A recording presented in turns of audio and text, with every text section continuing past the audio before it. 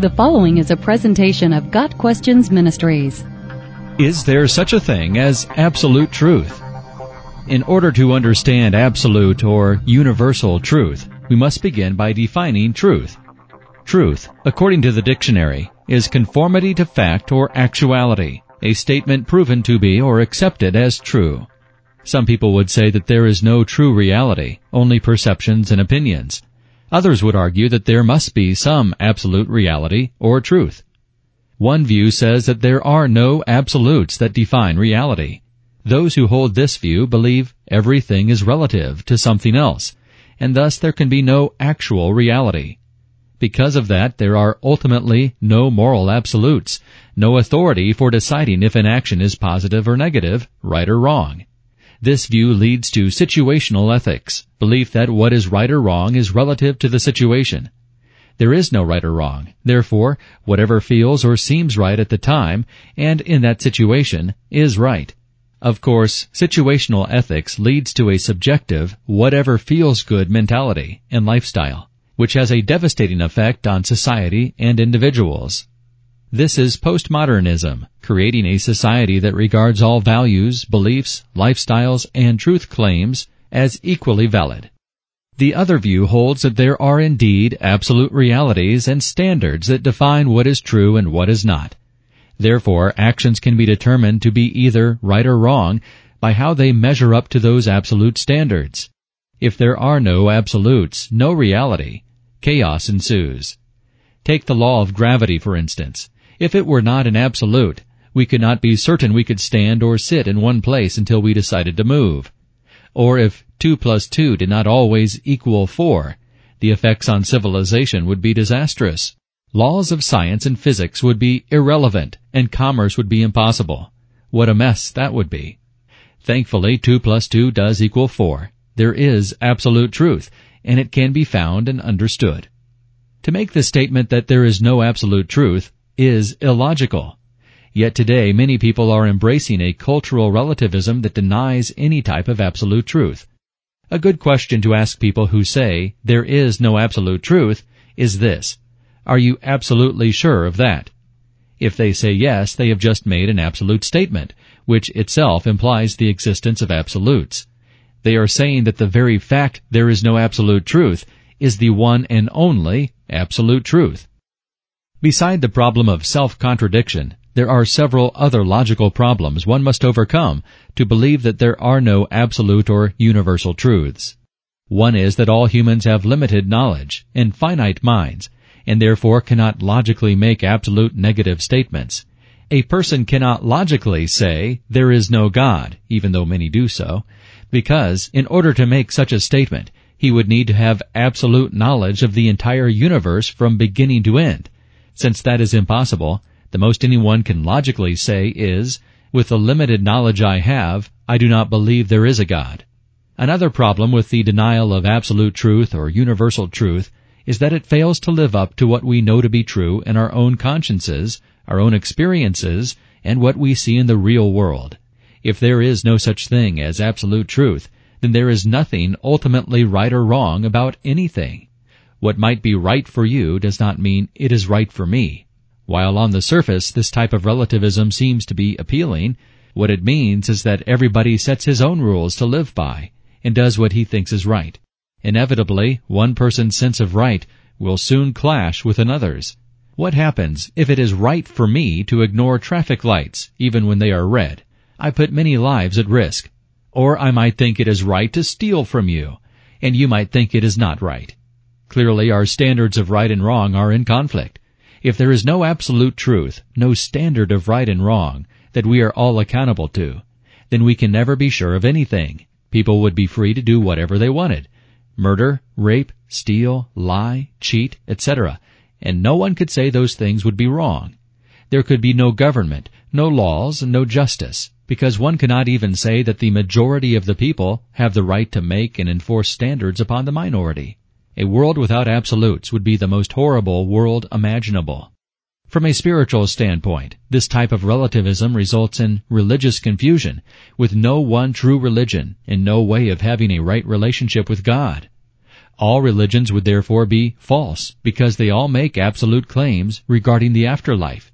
It is not uncommon today for people to believe that two diametrically opposed religions could both be equally true, even though both religions claim to have the only way to heaven, or teach two totally opposite truths. People who do not believe in absolute truth ignore these claims and embrace a more tolerant universalism that teaches all religions are equal and all roads lead to heaven. People who embrace this worldview vehemently oppose evangelical Christians who believe the Bible when it says that Jesus is the way, the truth, and the life, and that He is the ultimate manifestation of truth and the only way one can get to heaven. John 14, verse 6. Tolerance has become the one cardinal virtue of the postmodern society, the one absolute, and therefore intolerance is the only evil. Any dogmatic belief, especially a belief in absolute truth, is viewed as intolerance, the ultimate sin. Those who deny absolute truth will often say that it is all right to believe what you want as long as you do not try to impose your beliefs on others. But this view itself is a belief about what is right and wrong, and those who hold this view most definitely do try to impose it on others. They set up a standard of behavior which they insist others follow, thereby violating the very thing they claim to uphold, another self-contradicting position. Those who hold such a belief simply do not want to be accountable for their actions. If there is absolute truth, then there are absolute standards of right and wrong, and we are accountable to those standards.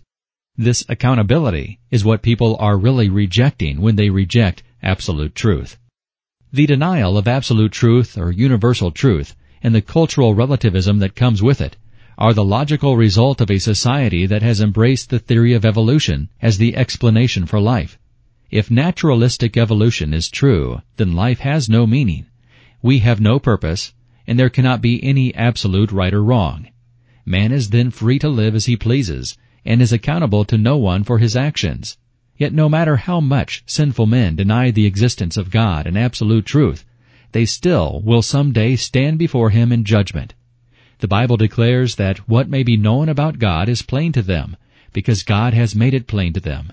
For since the creation of the world, God's invisible qualities, His eternal power and divine nature, have been clearly seen, being understood from what has been made, so that men are without excuse.